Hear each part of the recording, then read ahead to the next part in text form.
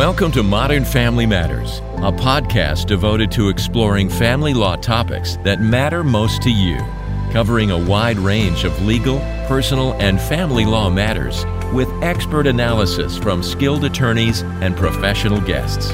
We hope that our podcast provides answers, clarity, and guidance towards a better tomorrow for you and your family. Here is your host, Steve Altition.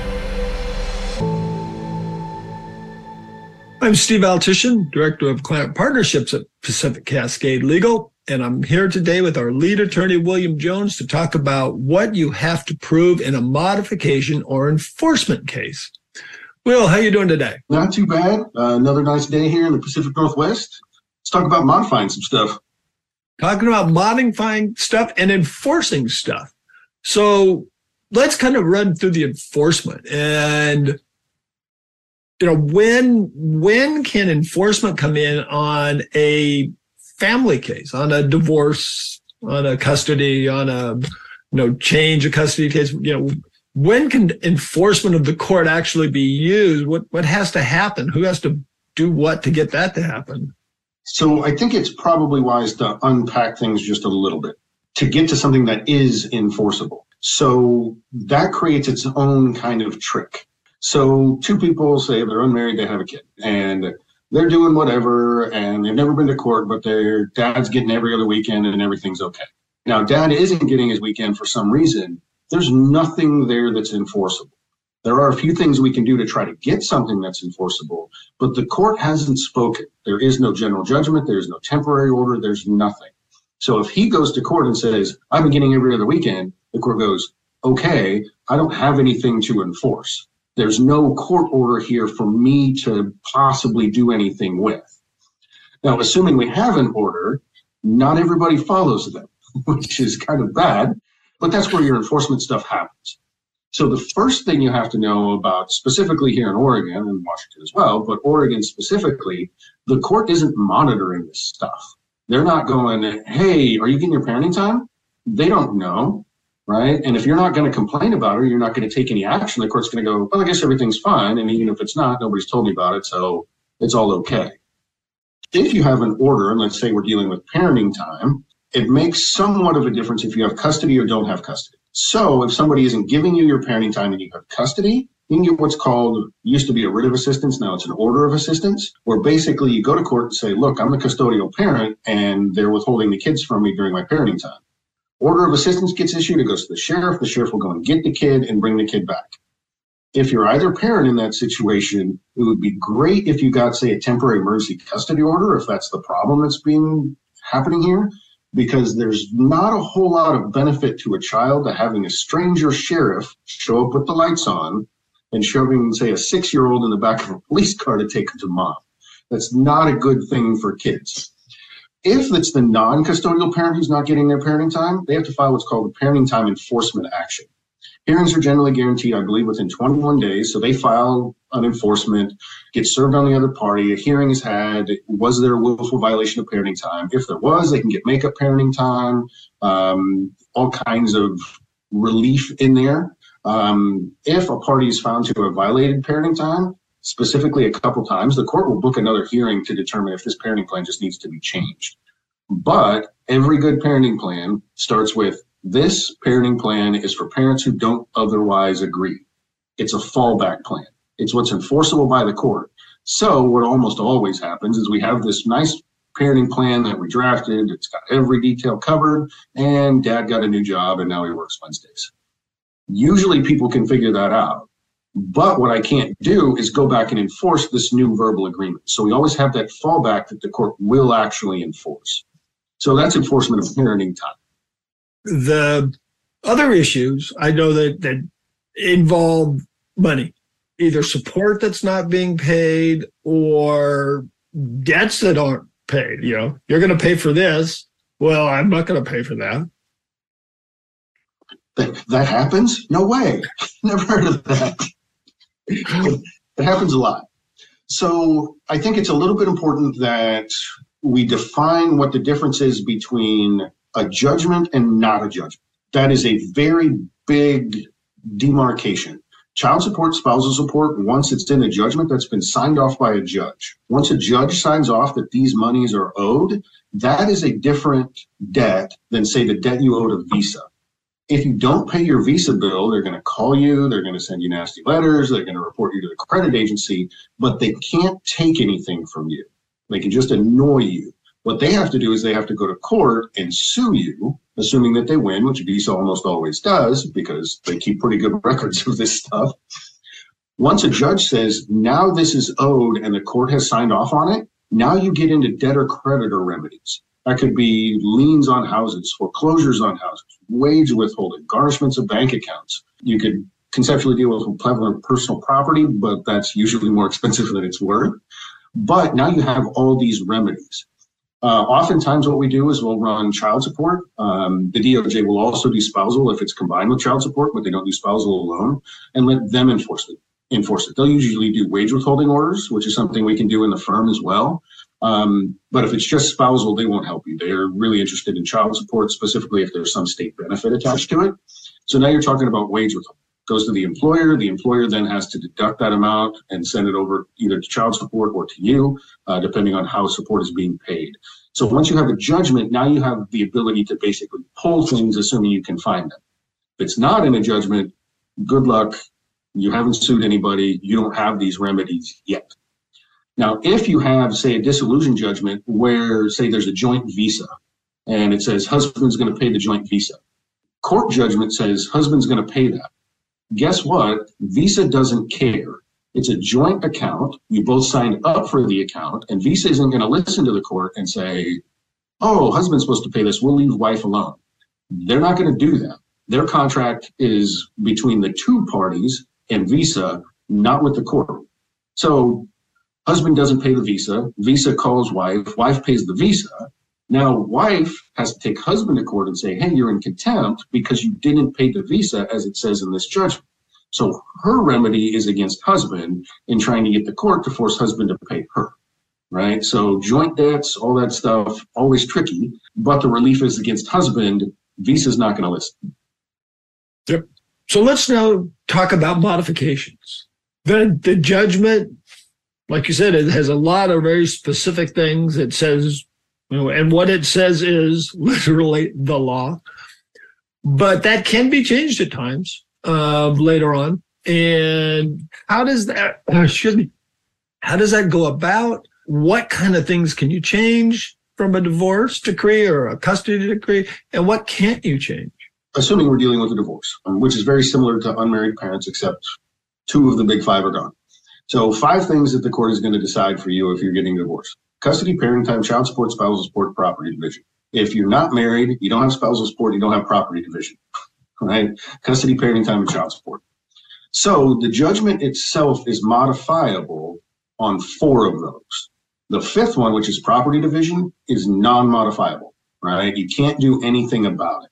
There is a provision in Oregon law that allows you to basically reopen the case if you defer an asset that was either unintentionally or intentionally omitted, but it only opens it to that asset. So you didn't disclose a retirement account, judgment's in, I found out about it later. Okay, let me reopen this because that should have been divided or at least considered. But property division's done. So let's deal with the money parts first, right? Child support and spousal support. Child support and spousal support are modifiable anytime there's been a substantial and unanticipated change in financial circumstances. So 2 parts there, well, 3, but 2 that are really relevant. Substantial, what is it? Is it big enough to make any difference? Unanticipated, right? So if your judgment says, look, we expect this person to make $200,000 next year, and they make $200,000 next year, that's anticipated, right? We thought that was going to happen, and look, it did. We end up in a lot of modification cases where it's, I'm retiring, I want my spousal support to be modified or terminated. Well, was it anticipated that you would retire? What's your judgment say? Right? And there's a lot of argument that we deal with what should be in the judgment because we're looking at modifications down the road. It is anticipated that husband will retire at age 65. Well, now it says so in the judgment. We plan for that.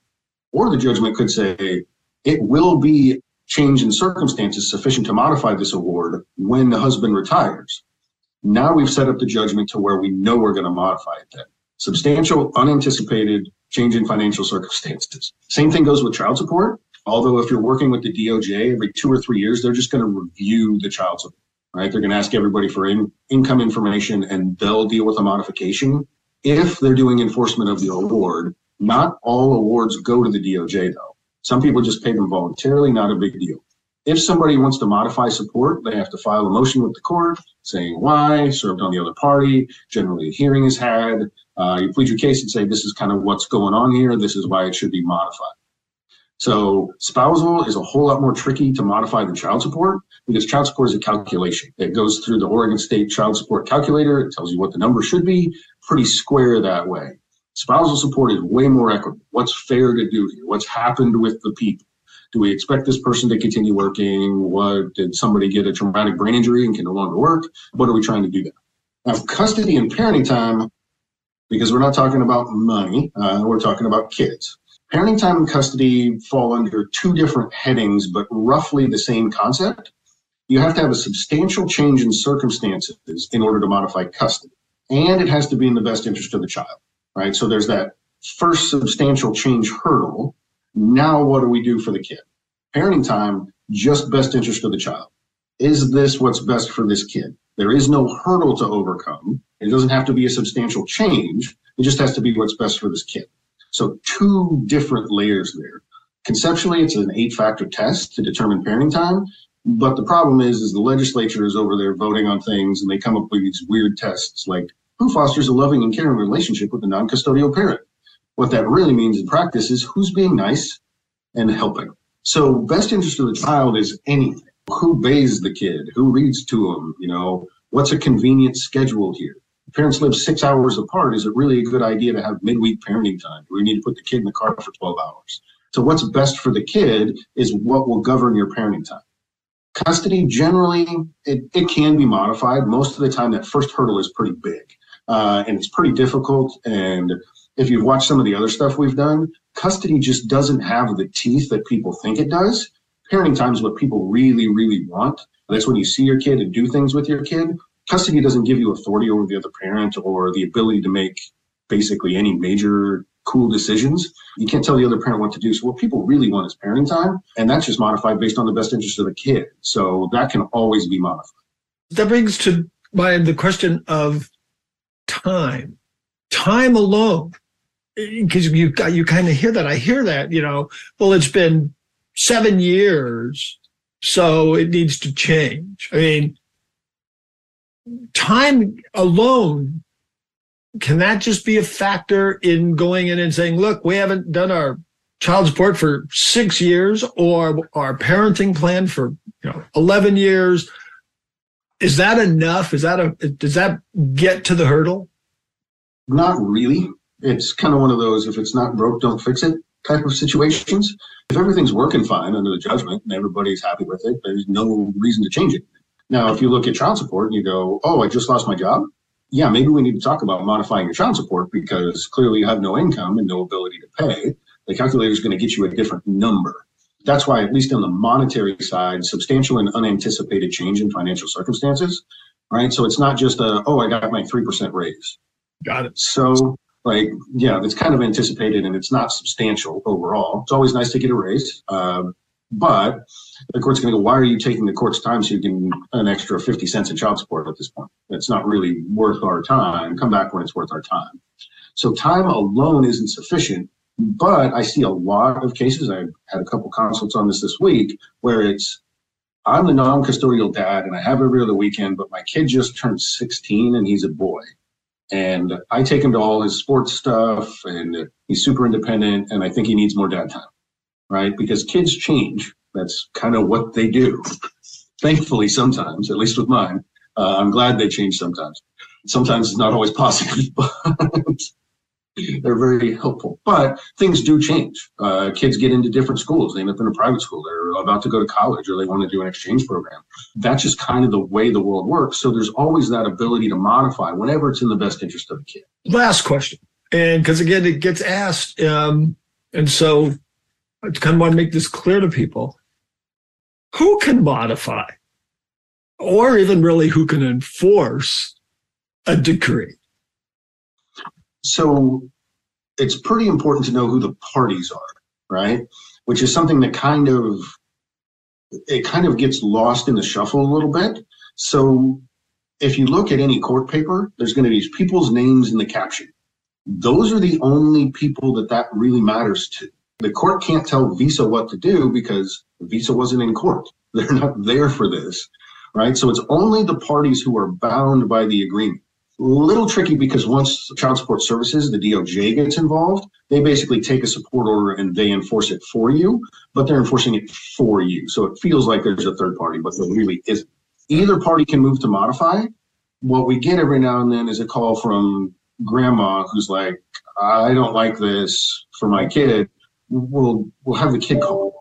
Right? Whoever is bound by the agreement are the people who can enforce and modify. Right. So usually it's mom or dad if you're talking about family law stuff.